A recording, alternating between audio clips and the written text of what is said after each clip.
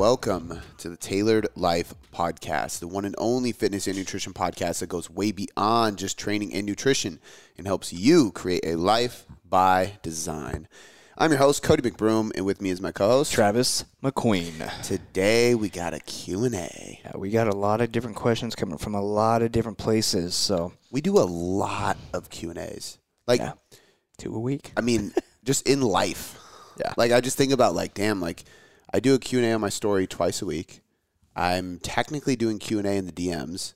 Yesterday, I posted and said, like... Isn't that called answering questions? Yeah, but, like, I posted a box yesterday and said, like... Yeah. What are you training for? And then I was like, how can I help you? I'll personally DM you back. And a ton of people. So I'm going to be, like, tonight, spending time... Get on that treadmill, dude. Well, that and thank God the computer, you can DM people back. It makes it way easier now. So I can spend time on my computer. But that is good. I am doing extra cardio right now, so it makes it easy. So I'll be done answering questions after the fat loss phase is over. I'm just playing. I'll still answer questions. But then the podcast twice a week, it's just like, and the crazy, I thought about this during my haircut today because he asked me if I saw the pandemic South Park episode. I still haven't seen it, but I've heard it's really funny. And I thought in my mind, I'm like, how are they still doing South Park? I remember watching it when I was a little kid. It's got to be around for 20 years now. Oh, yeah, easily. So, but then I thought, I was like, man, how do they think of shit to keep doing? And then I thought about it, I was like, actually, they're really smart because it's always about, not always, but often it's about like. Something in real life. Yeah, it's like relevant times. Yeah. And so I thought about that with the Q&A. It's like, man, how do you keep creating content? It's like, actually, I guess like there's so many things that change. And there's so many different ways you can ask a question that it's just never going to stop. Yeah. I was listening to something this morning, and they were talking about how fast the evidence-based community grew. And it was interesting because I never thought about it like this, but the training and nutrition space kind of went from being like, I mean, when I first started, I was buying magazines, literally, like Flex magazines and shit like that. And bodybuilding. And it went from that to like social media being present, and then it was like, things started kind of picking up, and it really wasn't until, I mean, shit, not that long ago. I think before social media was internet. Well, yeah, but I'm saying, like, before, like, during this social media era of it is really when evidence-based or, like, science-based training nutrition got popular. Okay, yep. Because I think about, like, when did I start, like, being really interested of, like, the latest research that's coming out? You know, like I told you the other day, I think, like, we were laying in bed trying to, like, not watch TV, and Shannon's like, oh, what are you reading? And I was like, a research paper on fat loss supplementation with 2 participants. And I, like, broke down, and she was just like, that's what you read? I'm like, well, if you want something to put you to sleep. Yeah. I mean, number one, it's a really good article, but I'm tired by the end of it. Yeah. But, like, when did I get to a point where I wanted to read that shit, you know, and where that really, like, that dictated what do I do with a client? Because beforehand, it was like, okay, here's my client scenario. Here's what I've seen in the past. Let me see what other people in the industry have done, because that's all we know, right? Yeah. And then evidence-based, the community started growing, research started coming out, but it takes so long for research to come out. So point being, what I got from this podcast, they were saying, like, there's going to be kind of like a drought, and we're already kind of getting into it. There's like a drought of evidence or research because, you know, it was a conversation between 4 people, and the person that brought it up was Jackson, who we just had on the podcast, and he was talking about his diet break research study, which we had him on for. And it took 3 years for that study. So 3 years from study design, getting accepted, gathering the participants, running through the study, collecting data, sending off the data, accepting for publication. Like, it's a long process, right? I mean, this is like basically his whole college fucking master's program or whatever, essentially. But that takes so long. And within that, a 3-year period, I would say within the last 5 years, so much research has dropped that people have just been gobbling it up because there's so many research reviews and forums and all these places where you can get it. And now we're at a place where, like, well, there's no more new research because it's being done. So new research doesn't come out as often as it seems like it used to because there was so much for us to take in.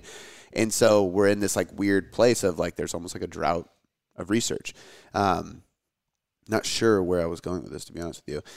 Like, information. So it makes, like, almost creating content harder was their whole thing. It's like, it's true because there's not new shit to talk about, but if you're coaching in the space, which they are too, but like if you're coaching in the space and you're in the trenches, there's so many new situations to apply those things. And now I think people are being more confident about critiquing research studies and seeing that not everything is perfect. Yeah.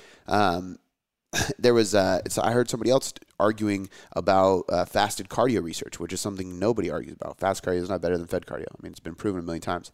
But when he started talking about the intricacies of how study design happens and how the participants weren't, like, for example, 6 weeks out from a bodybuilding show. So, like, there's a difference between an obese individual doing, or even just an everyday person doing fast cardio versus fed cardio. No difference. But what about, like, a really lean person trying to get to, like, really, really, really lean? Like, it's a completely different ballgame. We don't know. So there's so many variables that aren't shown in studies.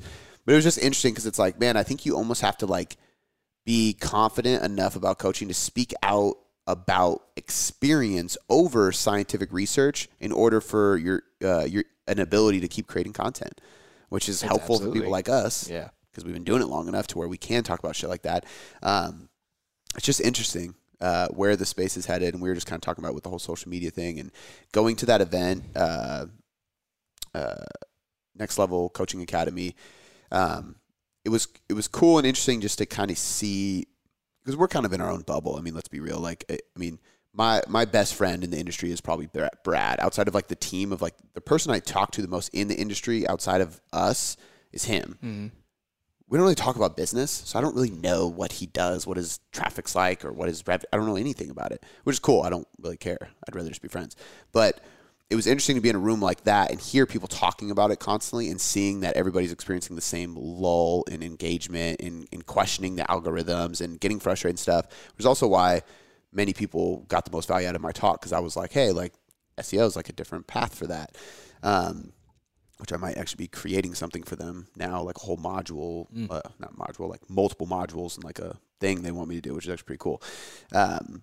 On SEO, but it's just crazy where everything's headed. I think we're going to see, like, this huge, I almost hope we get shift. and I almost hope we get to a place where, like, I remember when, like you said, but after magazines was internet, and it was like forums and articles and, like, essentially, like, I remember going on blogs and huge websites that would have these long forums after an article, and it would be like some people would read the article, ask questions, and then discussions would talk, and people would be, like, helping people with their training and nutrition needs, like, in the comment section of a fucking blog. It's weird. But, like, I almost hope we get back to some of that kind of stuff, because it's like, love that. I would love it, dude. And there's so much info in there, you know? And that's obviously why I love podcasts, because we can give a lot of value in a longer period of time compared to a reel. Yeah. But, there's a lot of interesting things going on. So, rant over. I don't know where I'm going with it, but it's fine. I'm excited. The point is, like, I think I was frustrated about a lot of it, and now I'm starting to change my perspective, which I think is important in life, to, like, see a different perspective. I'm getting kind of excited about it, because it's like, maybe this shift is for the better. Maybe, like, I mean, who knows what's going to come out of it, you know? Yeah. So, I love it, man. Well, let's put that long-form content to use here, and we will start with the first question is coming from Jay Nicky. It says, what should I do to start the process of getting back into nutrition and exercise before getting a coach after a long time away from it all? I'm experienced but fell off and finally ready to get back into it. Okay, so I would just think of this like what goes through my mind is like, okay, let's say I did everything the same way I do right now, except I didn't do this for a living. Because if I fell off and I stopped training for a year, but I did this for a living, I'd be a pretty big fucking hypocrite. But let's say I didn't do this for a profession, but I did fall off for a year. What would I do to get back into things before hiring a coach? Exactly. Pretty simple, honestly. I think that a lot of people, I look at this very similar to when people get sick or have an injury and they are like, how do I get back into all this stuff? And you just ease into it. Like, I think injury is a little bit different because you have, like, obviously you have to work around if you tear your meniscus or you break your ankle. Like, there's obviously workarounds, but in general, somebody gets sick or something. Like, during the pandemic, there was a lot of that. Like, what do I do after I come back to the gym after having COVID? You know, I've been out of the gym for 2 to 3 weeks because of COVID. What do I do? You just start back up and you just take it slow. So you were training 6 days a week? Cool. Train 4. You were doing 20 sets per muscle group per week? Cool. Do 10. Do half of that. Like, you know, and if you crush that first week because 10's barely anything, cool. Bump it up to 12, then 14, then 16, then 18, until you get to 20. It's going to take you weeks and you're going to accumulate. And then before you know, you're back to normal. The thing I would say is if I was in this position, I'm assuming, she didn't tell us how long, but I'm assuming it's a longer period of time than a couple weeks. Obviously, if you fell off and you've been out of the game for a while, let's just say it was a year. Yep. I would probably say that in a way it's kind of exciting. I would be like, look at this like you get another shot at being a newbie. You know, like newbie gains are a thing. We know that anything works, but we all know after our newbie phase that if we could go back and do things better as a newbie, we would, because our newbie gains would be that much better, right? Yeah. We'd do it smarter. We'd injure ourselves less. We'd waste less time, and we'd waste less money on stupid supplements that don't actually do shit for you. So I would kind of create like I think there's like a sliding scale, so to speak, of optimal and adherable, right? And so on the optimal side, it's like, okay, well, like if you're jumping back into it, I would supplement with fish oil, creatine, some kind of sleep supplement, like greens, right? Like thinking everything that can protect your immune system and recover your nervous system as well as your muscular system really well. And I say greens and stuff like that because greens, reds, multivitamin, those kind of things do protect your immune system a lot, obviously. And I'm not just saying so you don't get sick, but also because any type of stress placed on the body does poke at your immune system. So training is a great stressor to your immune system. So if you want to avoid getting sick and you want to be able to recover faster from training so that your body's not trying to also recover its immune system and other stressors in the body because of training, because training stresses everything, then protect your immune system by taking vitamin D, fish oil, multivitamin, greens, reds, things like that. I would be taking some kind of magnesium supplement, ideally, because one, it can help you sleep at night, but two, it's going to help with neurological and muscular fatigue and recovery. I would be having, like, obviously protein shakes after workouts, creatine around your workout, like all the little things that you do with supplements that actually work. Get those on lock, get a stack of supplements, and just keep it in rotation. I would set your protein at, I would set your calories at maintenance and your protein at just above 1 gram per pound if you don't have much weight to lose, but you want to recomp. A lot of times when people come back to the gym, they want to recomp, which means like, hey, like I still weigh around the same, or like I weigh within like 5 to 10 pounds of what I did weigh when I was at my best, but I've also obviously lost a lot of muscle. So when we go into this again, we're like, hey, we're not really trying to chase like a huge weight loss. We really just want to see fat loss and muscle growth. So there's reason to say like, hey, anywhere between 1 to 1.2 grams per pound. So a little bit above the quote unquote recommended dose. And then having a higher percentage of your calories coming from carbs than fat, just because if we're trying to like quote unquote lean gain while at maintenance or recomp, I do believe that a higher carb, lower fat diet works best. So we just put your fats in a place where you're going to be hormonally sound, but then you have way more room to play with carbs that are going to affect stress response, muscle growth, performance recovery, so on and so forth. And then your training schedule, I would personally probably go with like a 4-day split. I think if you've been out of the game for a while, there's no reason to go crazy amounts, but I also don't think you're not a full newbie, because if, you know, she said she had a lot of experience, and we kind of cut the question down, but it sounded like she's been training for a long time. So before the big layoff, if you go into it with the like pure newbie, like 3-day full body, big compound lift, I think that's great, but I don't think it's going to do as much as like a upper lower split would do, where you're doing like a power building approach. Hit the compound lifts, do accessory and isolation exercise like a bodybuilder to focus on the muscle groups you want. It's a good amount of volume, and it's a good base split that you can recover from, and it's not too much. And then you still have 3 days a week where you're not strength training, where you could put like 1 to 2 cardio days where you're just doing low intensity stuff to keep yourself lean, keep yourself aerobically fit, but also improving recovery. Instead of doing conditioning or high intensity model where you're just going to push recovery further and just beat your body into the ground.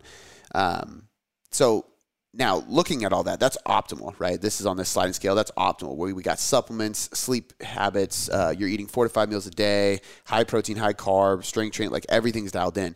On the other side, we have adherable, and that's personal. You know, there's some people who come back after layover, they're highly motivated, they're excited to get back into it, and everything I just said is totally doable. You know, there's other people that are like, slow the fuck down. Like, that is way too much for me to jump right back into. So for that person, I'd say, hey, eat your body weight in protein and train 4 days a week. That's it. And then the next step would be, out of everything I just listed, what is the easiest thing for you to conquer? It's like, okay, I'm going to add a water jug every day. Cool. I'm going to add 10K steps next. Cool. Like, whatever is the easiest thing. If buying the supplements and just taking those every day is the easiest thing, then just add that in. Because there's not one of those things that's like most important. I would say training is probably the most important thing out of those. But adherable is completely individualized. You know what I mean? Like for certain people, certain things are, and I talked about this in the newsletter I wrote this morning that'll go out. It's already gone out by the time you guys listen to this podcast, but I talked about like meal plans, how some people see meal plans as restrictive, boring, and I can't remember the other word I used, but essentially that's typically the stereotype on it, right? If you're on a meal plan, it's pretty restrictive. You can't really do much. It's really boring, so you're eating the same thing every day. If I look at it as it gives me structure. Control. Yeah, that's exactly what I said. It's not restrictive, it's structure. Because now I'm like, I don't have to guess. I have a structure. I look at it as accuracy because I can repeat it every single day. And repeatability is actually sustainability for me. You know, people look at it as unsustainable because they're bored with it. But, I mean, shit, if I don't got to think about how to fit my macros and shit, like. That's just different people, different. Yeah. 100%. And that's what I mean by the whole adherable, the scale of adherable to optimal. Everything on the list of optimal is over here, and then where adherable is to you is completely different.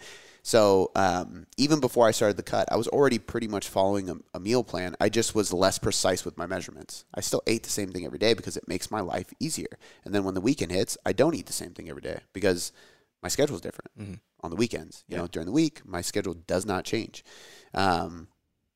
And it's just, it's easy to do. So, but that's kind of how I would approach it. Like, I think a base plan of just getting all your health, nutrition supplements in order, approaching it from like a maintenance approach. And then once you do that for, you know, two things. One, you could do that for some people, it's probably gonna be like 6 months and you would make a lot of great progress. And then after that, maybe you're like, okay, I'm ready to like step it up, take it to the next level, tweak my macros, stuff like that. I want to push for more fat loss, push for more muscle growth, get serious about a specific goal now that I've gone through this like, we'll call it like the rebirth, like you're getting back into it and you're recomping stuff. At that point, hire a coach because they're going to allow, like we're going to be able to tweak it and adjust it and take you to the next level. And then in other sense, if you get 3 weeks in and you're like, I just can't adhere, like I need accountability, then you don't wait to hire a coach. Just hire a fucking coach right out the gate, you know, because everybody's different. And I think the most undervalued aspect and benefit of coaching is the sense of accountability. You're paying money and you have somebody in your corner every single week checking in on you. Yep. You know, and when that check-in doesn't come in, they're popping in your inbox and they're like, hey, dude, knock, like, where you at? Check in with me. That is a sense of accountability that is going to push you to be more successful and take more action. So if you're somebody who needs that, then do it. Yep. I need it in my life in one area or another. And usually the fitness and nutrition side, I usually hire out when I'm like, okay, I'm going to get really serious. But I always have some kind of coach in my life. Multiple. Yeah. But yeah, not always. Accountability in general is huge. And then I think too, like this is why on the tip of accountability, like sharing your goals with people who you're not paying is important too. It's why like you and I talk about what we're doing, what we're after, future plans for life, family, business, coach, everything, right? Because once you put it in the air and somebody knows that you're going to do it, like a few weeks go by and then you pop in, you're like, hey, how'd this go? Like, hey, have you done this yet? Like, where's this at? And you're like, oh shit, like they remember, you know? So it's like people around you. I know that you hire out more nutrition than you do training. It's just because like I know it's result depending, but yeah. A few reasons for me personally. Number one, I think that just dialing it in. Yeah, like for me, accountability wise, I need it more in that area than the other. There's some people who maybe like somebody who is a nutritionist who doesn't really know much about training. They're so dialed in on nutrition, they love it so much that they don't need any accountability there. And I was there at one point in my career. But now it's like, you know what, if there's any area that I need somebody like keeping an eye on me and adjusting to make sure that one, I don't make an adjustment off of emotion, but off of logic, and two, I actually stick to it every single day, it's nutrition. Totally. Training, like you don't got to tell me twice. I'm going to train hard. Like I love that. The other reason is because I like testing things before it goes in the app. Yep. So like I think, and it's kind of hard sometimes. And the hard part about that too is like, you know, and I'm getting ready to put the program I've been on, which I don't know what I'm going to call it. I was going to call it evidence-based bro split, but I might call it evidence-based bodybuilding because for the girls, bro. Yeah. There's going to be a female version. So how do you spell broette or whatever it would be, you know, she bro or I don't know. Yeah. Anyway, bad names. I'm going to call it something else. But the problem with it is like I used to like be like, okay, well, I can put more programs in there, but it would hinder my results because then I would be program hopping more often because I would create a program, have some methods, go through it a little bit quicker or not spend as much time. Like I didn't do it for the full 12 weeks that the program is actually designed for. I would do it long enough to know like this is sound, this is dope, I'm recovering well, I'm progressing, and then I would move on to the next thing, test it, which was great for getting enough programs in the app. But now that we have a good amount of programs, like this one's taken longer because I'm like, I'm actually going to run the whole fucking program before I put it in there. So by the time it gets in there, it will be almost literally 12 weeks of me doing this split. So I can truly talk on it. And especially with this one, because it's a different split than I've ever ran in the past, and it's a different one that's in there. And it's kind of more of like an unorthodox type program, right? Where like upper lower split, I can write an upper lower split and know it's going to be sound because I've done a million of them, you know? But my program right now is back and chest, then it's legs and arms, and then it's shoulders and back, and then it's chest and legs, and then it's arms and shoulders back. Like it's unorthodox, very unorthodox. It's really weird. And then abs are sprinkled in there everywhere. It's just different. So I wanted to be like, okay, after a few months, like how do my joints feel? How do like, and even from the first couple weeks I ran it, I tweaked, I moved some body parts around because I was like, I don't like the way this feels on my recovery because you have overlapping fatigue and you got to really manage it well. So, but yeah, so that's part of the reason why I don't typically like somebody doing my training is because I like to be able to test it. But after this cut, for example, like I am going to, like, we're going to talk about maybe doing some things probably after summer because I don't want to, like, I have a lot of, like, trips and stuff like that. What's that? Who's we? Jackson. Oh, yeah. dope. Yeah. Because, like, one of the things I really want to try when especially when summer's done and I don't have trips or anything like that, and I'm like, all right, I want to try to, like, put on some more size, is 2-day bodybuilding. Something I've never done, and I've been lifting for almost 12 years, you know? So it's like, if there's any time to do 2 sessions a day, now's the time. And whenever I've always thought about 2-a-days, it's usually like, oh, you do cardio and then you lift, or you lift and then do cardio. That's typically what you do. And I've done that a million times. Like I'm doing it right now. I'm going to cut. So I did cardio this morning and then I lift, or I lift at 3 and then sometimes I'll do cardio at night, you know? But I've never done it to where I come in here and I have like an AM session, and maybe my AM session is just rear delts and biceps. And then my PM session is quads and chest. You know what I mean? Like there's like different ways to do it. So it would be kind of like a collaborative thing where we're going like, okay, like what's the best way to, you know, split up the days? Because now I'm going from having 5 sessions a week to 10 sessions a week, technically, you know? And sometimes not as much volume.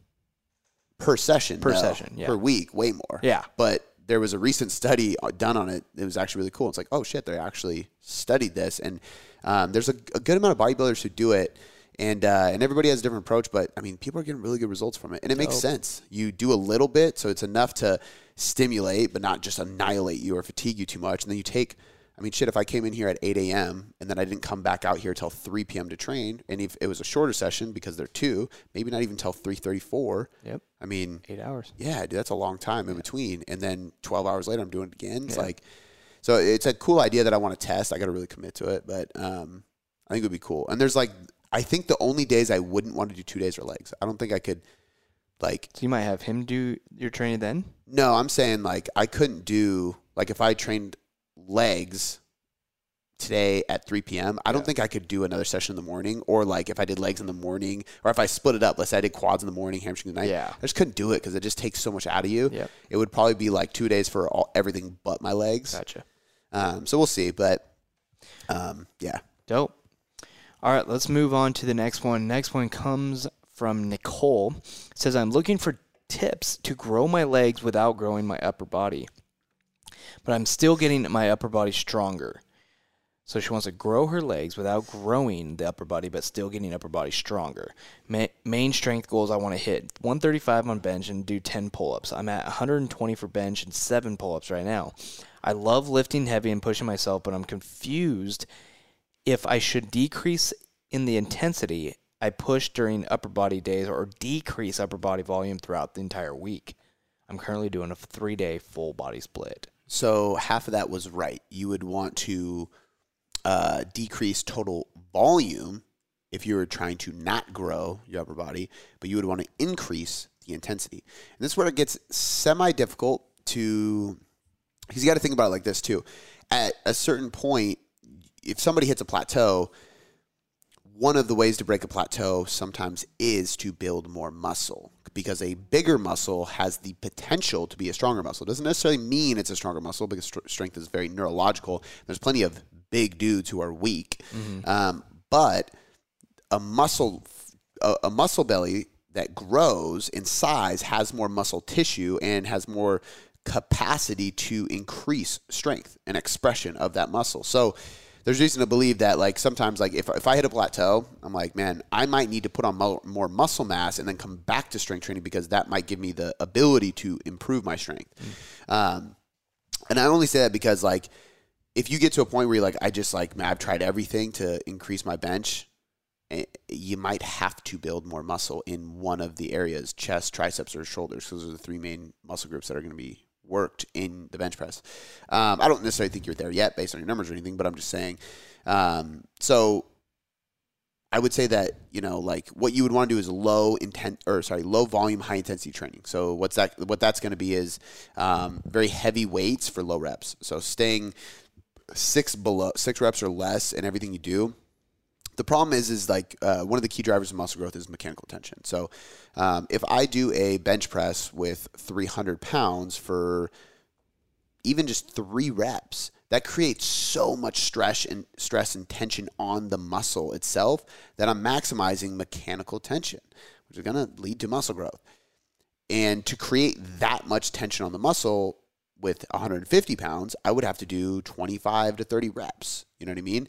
So there's an intersection where even if you have higher volume, that 25 reps for 150, it doesn't really make that much of a difference for muscle growth. It comes down to that mechanical tension. But usually, if in a situation like this, though, you wouldn't have to worry about it too much, because if you're coming to me saying, my upper body is already muscular and big enough, I don't want it to grow more, then we've already ruled out that, like, crossover equation in my experience, and we just go, okay, we just want a lower total volume of, like, sets done per week, and we want to focus on less reps, probably more sets, but higher intensities, essentially, and get very specific. So, like, if you really want to minimize muscle growth on your upper body, unless your shoulders are so weak that they're causing you to not be able to bench press heavy, which is unlikely, only because they're a secondary muscle group. They're your delts, your shoulders shouldn't be firing too much on a bench press. You want your chest and triceps to do most of the work. Stop doing lateral raises. Stop doing military presses. Stop doing overhead work. Like, just eliminate shoulder training and just get all of your pressing from bench pressing. Do 3 different variations of bench press throughout the week. If you want your pull-ups to go up, maybe do less volume on your traps. I still think you should do volume on your traps because it's good for your shoulder health, but do less there, more on your lats, because your lats are the prime mover of the pull-up. So it's total volume of your upper body lowers direct volume to the muscles that actually need to increase strength in order to improve those lifts goes up, and then overall you're on a low volume, high intensity program. And again, high intensity means high load. So you're doing heavier weights, less total reps. And the sets per week are probably going to be lower than a typical muscle growth plan, but they're going to be directed towards your upper body in the specific muscles that cater to bench press and pull-ups. Your lower body would be the exact opposite. If you want your lower body to grow, you're basically shifting the model and going, okay, but for my legs, I'm going to be doing 8 to 20 reps on all my sets. I'm going to be doing more volume, i.e. more sets per week, because I want them to grow. The hardest thing I would say here is that anybody who's like, I really want to build a lot of muscle, and they say they're only training 3 days a week, like, there's this, like, crossroads as a coach that gets really difficult because, you know, scientifically speaking, I'd be like, you're just not training enough. You got to train 4 or 5 days a week, plain and simple, because 3 days a week just is not enough volume, period, to grow anything. And sometimes it's not even enough volume to get really strong. So if we think of, like, if we take a power lifter who is your height, your weight as a female, and is benching what you want to bench, or benches more than anybody because that's what they do, they don't train 3 days a week. Yep. I promise you that. So there's, like, this, and it's hard because it's the same thing with, like, hey, I really want to lose weight. Okay, cool. But I'm unwilling to track macros. And it's like, okay, well, you don't really want to lose weight. Like, I know, like, maybe you don't want to track macros for the rest of your life. Maybe you don't want to be attached to an app forever. But, like, if you're unwilling to track macros for a short, temporary period of time so you can accomplish the goal that you say you really want, that's, like, shocking to me. You know what I mean? I really want to save money, but I'm unwilling to get a savings account. Oh, okay. Like, yeah. It doesn't add up. You know what I mean? And I'll admit, like, there's certain areas of my life, I say this all the time, like, the worst part where I do this, and the most hypocritical, is like, I really wish I would recover better. I really wish I I treated my body better. Well, why don't you get more sleep? I don't want to get more sleep. Like, I'm finally like at a breaking point where I'm like, okay, I gotta fucking do it. But it's the same thing. It sounds very fucking stupid. Yep. Like, yeah, I want the benefits, but I'm not willing to do the work. So that doesn't mean like if you're like, hey, asshole, like I literally can't go to the gym more than 3 days a week because of my work schedule. I have 2 kids. I'm a stay-at-home, and I just sound like a dick now. I apologize, first of all. I have mad respect for you. But second of all, like, all that means is like, okay, we just got to get hyper-focused on those 3 days. Yep. You know what I mean? That means, and apologies for the fucking motorcycle show outside if you guys can hear it. Jeez Louise. We have, one of our neighbors is Mad Max Muscle Cars, and all they do is build muscle cars and motorcycles. So it's just like, it's really cool, but not when you're podcasting. Not when you're podcasting. But no, like, if, you know, on a 3-day plan, for example, you just want to get hyper-focused with volume. And this is where we go like, okay, like, you want to grow your legs. Cool. Where specifically? Because, like, if you're like legs, that means calves, quads, hamstrings, glutes. But if you're like, I really just give a shit about my hamstrings and glutes, it's like, okay, cool. Well, that actually helps because we can do far less. We don't have to do any calf work, and we can do way less quad work, and we can do way more hamstring and glute work, you know? Or you can specialize where we go, hey, we're going to spend 8 to 12 weeks doing a ton of volume on your hamstrings and glutes and just a little bit on your quads. And then we're going to shift gears because you can maintain that, what you've grown your glutes and hamstrings to be in the next phase when we focus on your quads, you know? And you just you cycle back and forth because maintaining a muscle growth is easier. And that's a long-term plan, but you got to think long-term sometimes. So, for sure. And that's even something like I'm like, as I'm getting leaner, I'm seeing like where my weak points are because as you get leaner, you can kind of see what muscles are less defined or like not as big as you thought they may have been as you get leaner. Like my triceps, I'm like, damn, I have pretty big biceps for my size, but I do a ton of curls. Yeah. I love curls because I can look directly in the mirror and I can see my biceps growing. I like that. It sounds such like a meathead thing, but I love it. It's awesome. Yeah. I never see my triceps. Now that we have the mirror set up where I can see at the cable machine, I'm like, oh, this is kind of dope. My triceps are just not that big. And I see some dudes that are like fucking horseshoes hanging off the back of their arm. And I'm like, and that's the shape of the muscles. So they call it that, you know? Yep. And I'm like, okay, like when I get done with this and I go into gaining phase, I'm going to be working on my triceps. And then the other thing was like a lot of the clothing brands I wear, like it's just part of the trend. Shorts are getting shorter and I can't avoid it anymore. And now I'm like, you know what? My quads really aren't that big.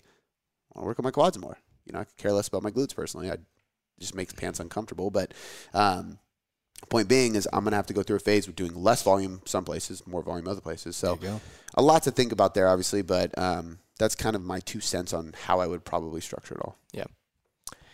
Cool. All right. We will move on to the next question. It comes from Melissa RZ. Melizzers. Is it better to take scheduled read feeds and or diet breaks or wait for biofeedback to indicate that you need one? I thought you said Melizzard, like a lizard. No D. Oh, Meliz. Meliz. Yeah, I got that. Okay, so you guys are going to be surprised by my answer. It depends. Better to schedule them or wait? Yeah, it depends on who you are. So for me personally, I wait. I work better if I'm like in my groove and I just do the same thing over and over again. Now, I guess we should also say, like, we have to interpret first, like, what do we mean by refeed or diet break? Because if we're talking about, like, a structured diet break to improve dietary adherence and glycogen replenishment, fatigue from metabolic fatigue, hormonal fatigue, stuff like that from the diet, that's different than, like, a day off the diet, kind of, right? So for me, and most of you guys know, like, Saturday, that's my day off the diet. To me, that's different than a refeed because, you know, like, for example, when we first started the diet, it's basically like that day I just don't track and I'm just going to try to avoid binging, right? Once the diet got to a point where I couldn't control myself as easily, I knew diet fatigue settled in. Because when you're not in a diet or you haven't been in a diet, the first few weeks of this diet, for example, we sit down to have cheese and wine, all that stuff that we usually do when we have date night at home. I just snack and it's chill. I don't wake up too lethargic or bloated or anything. And then when the diet really kicked in, I just went ham. And I woke up next morning like heavy, bloated, lethargic, and I was like, okay, no more intuitive diet breaks or intuitive days off the diet, because they are obviously, I can't control myself as easily because diet fatigue has accumulated. So that would be a point where I would go for a client, okay, we have two options here. Option A is if your calories are too low to where we can't really fit those things you want into the diet, then we will take a structured refeed day where we do one of two things. I have some clients where it's like, hey, I need you to hit this protein and stay within these calories. I don't care where your carbs or fats are. It's purely social and psychological. I have other clients that it's like, we are going to be more science-based with this, and it's protein, fats, and carbs for the refeed, and I want you having way more carbs on that day. So protein and fats don't really change. We're just increasing your carbs a ton. If I increase past a certain point, I will usually add an extra 5 grams of fat just because some of it carries over from the extra carbs they're adding in.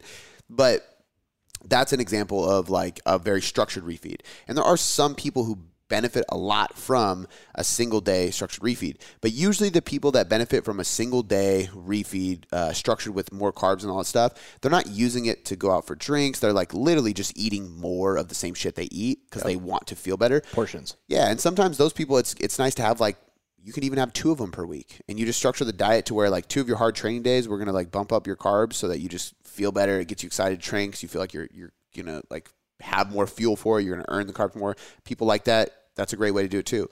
But if we're doing like, so for me, when we looked at like, okay, now we're not taking these intuitive days, my calories weren't low enough for me to justify like needing more calories to fit that stuff in. Number one, because I'm not on a super long diet. Number two, I'm already pretty lean. So for me to get really, really lean, it's probably better to actually not take diet breaks or refeeds and just grind through it, because that's more time, more days in a row in a deficit. And that's actually going to pay off way more for fat loss than taking a diet break, especially in a 10-week or less diet. If you're dieting for 24 weeks and you don't have a deadline, I think the diet breaks or the refeeds structured are going to actually help your adherence, depending on who you are. But for me, it was like, realistically, I'm still eating over 2,000 calories. So I really can't say that I can't fit in those foods. It just means that like I have to like wake up, and for breakfast on Saturdays, it's a protein shake. Like I'm just not really eating breakfast. I'm just having a protein shake. And then for lunch, I might have like something really light. Same thing, like just not eating much throughout the day. I'm super busy on Saturdays, usually getting errands done and around. So it's easy for me. But then I get to night and I have tons of calories to play with, and it's easy for me to fit those things in.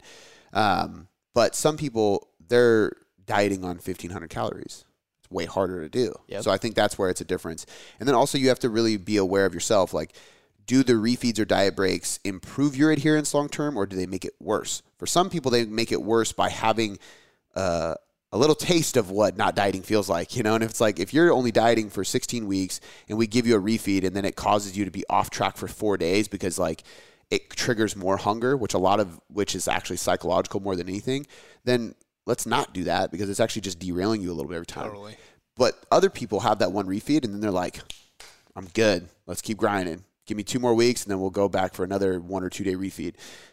Some people it's like that as well. And we do, 3-4 weeks of dieting really hard and then diet break off. But it's a mixed bag. I think it really depends on the person. I am more likely to do it intuitively and base it on when I start to see that a client's biofeedback is decreasing or not doing as well. And I will also do it with my clients who I have to bring their calories down super low. Some people have a very thrifty metabolism or they're already pretty light. So if I have somebody who's a female that's 5'5" and she's 130 pounds and she wants to get leaner, it's like, you don't got a ton of weight to lose, barely any at all. So we got to dig their calories pretty fucking low.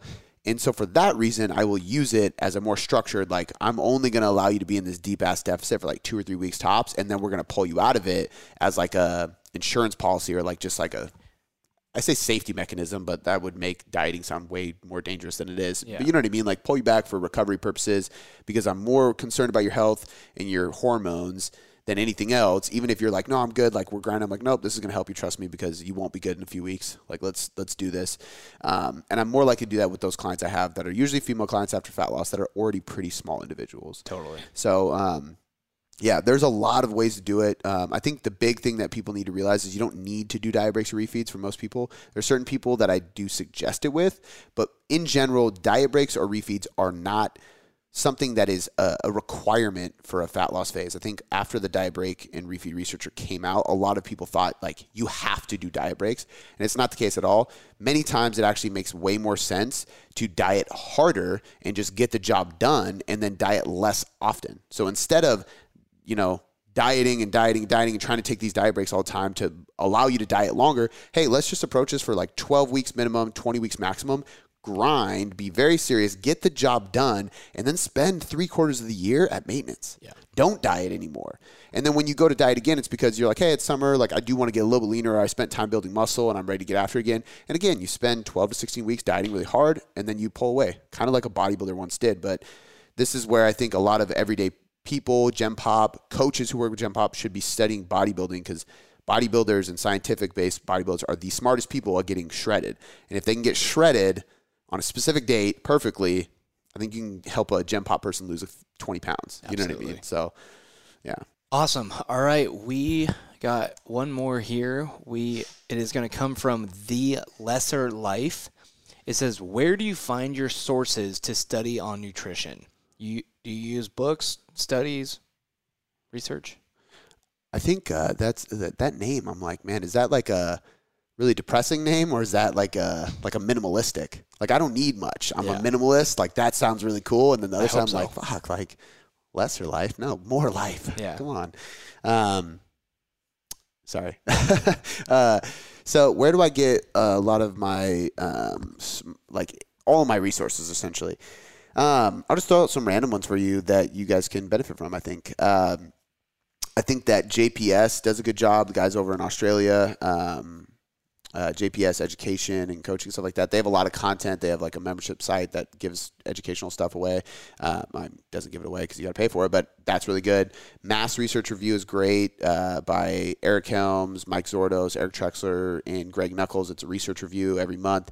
That's my favorite research review. It's a monthly application of Strength Sport, I think it is. But like nonetheless, understand that it's mainly geared towards getting strong as fuck, jacked as fuck, or shredded as fuck. So like if you want like gut health and stuff like that, it's not as common in there. It's mainly like powerlifters and bodybuilders, which is why I like it. Examine.com is a great place if you want if you want to just free research or understanding of supplements. That's the go-to place. But they also have a research review that I've heard is good. I haven't dug through it.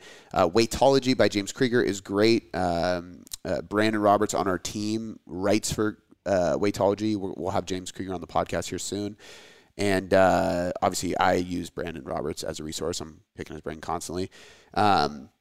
So getting stuff from him or even Haley, our dietitian, that usually gets posted on the website or for the team and stuff like that, but I'm consuming that before it does. So you guys don't always get access to that, but that's good stuff. I'm trying to actually put together something like that would allow us to put out education from them too and myself more in like some kind of fashion. So working on like just kind of blueprint and stuff for that. But Mass Research Review, Weightology, Stronger by Science blog is amazing. If you want to read articles that are 30,000 words long, and I'm not exaggerating, they're like books, but I mean, it's valuable shit. Their podcast is great as well. That's Eric Trexler and Greg Knuckles. And then obviously a lot of Instagram accounts, but other than that, it's like books, like I've done a lot of certification course, all that stuff, but I subscribe to a lot of these different research reviews and membership portals and stuff like that. But I mean, books, I've read so many books and I still read books. I just finished Mike Israel's Scientific Principles of Hypertrophy Training. Fantastic book. Fat Loss Forever, Muscle and Strength Pyramids, the bodybuilding book by Cliff Wilson and Peter Fishin. That one's great. I mean, I could just go on and on. There's just so many big book guy. Yeah. I think at the end of the day, like the truth is you have to be ready to read books. Yep. Brad Schoenfeld's books are great. The Scientific Development of Muscle Hypertrophy. He just came out with a new version, so he updated a lot of stuff. He came out with another book called Max Muscle Plan 2.0. That's amazing. I believe Alan Aragon just came out with a new book. There's just so many that you really can't get in like simple things. You have to be ready to read a fucking textbook, to be honest with you. And those are like easy textbooks. I have textbooks that are like mind-numbing because they're so boring, like exercise physiology textbooks. No thanks. No thanks. Like I will read sections of it and then I'll come back in a few months because it's so dry and I don't have to read those anymore. But a lot of those other books are actually really interesting and good. So use your good old friend Google. Yep. Google. Austin Curran's book. Austin Curran has a great book, Anatomy of Strength Training. And that one's a really good one for like newer trainees and trainers. Like I think they can like get a really baseline fundamental understanding of anatomy and training and muscles and origins and movement patterns and stuff like that. But Google like evidence-based fitness books, literally. List. I mean, there's going to be so many. And then just go to Amazon and look at reviews and see how they did, you know, and take the author's name and then Google the author's name and see what else they've done. Have they published any research? Do they coach anybody? Like those things will lead you to way more answers, because there's also some books on Amazon that have great titles that are just from random fucking people that are not great. They're like clickbait, you know? Totally. So, yeah. And now even YouTube has like a lot of really good content on there. Yep. Cool. All right. We will wrap the episode up there today. Please click the link in the bio and ask if you have any questions that are over 40 characters long that you can't ask Cody on Instagram. Yeah. So, send us your questions, send us your topics, send us all that. Make sure you leave us a 5-star rating and review on Spotify and iTunes. And then quick plug for us, if you are interested in coaching, head over to tailoredcoachingmethod.com/online-coaching. And our blog is /blog. And then the Tailored Trainer is tailoredtrainerapp.com. So those are all links for the free content as well as the paid services we offer. We appreciate you guys listening to the podcast, and we will catch you next time.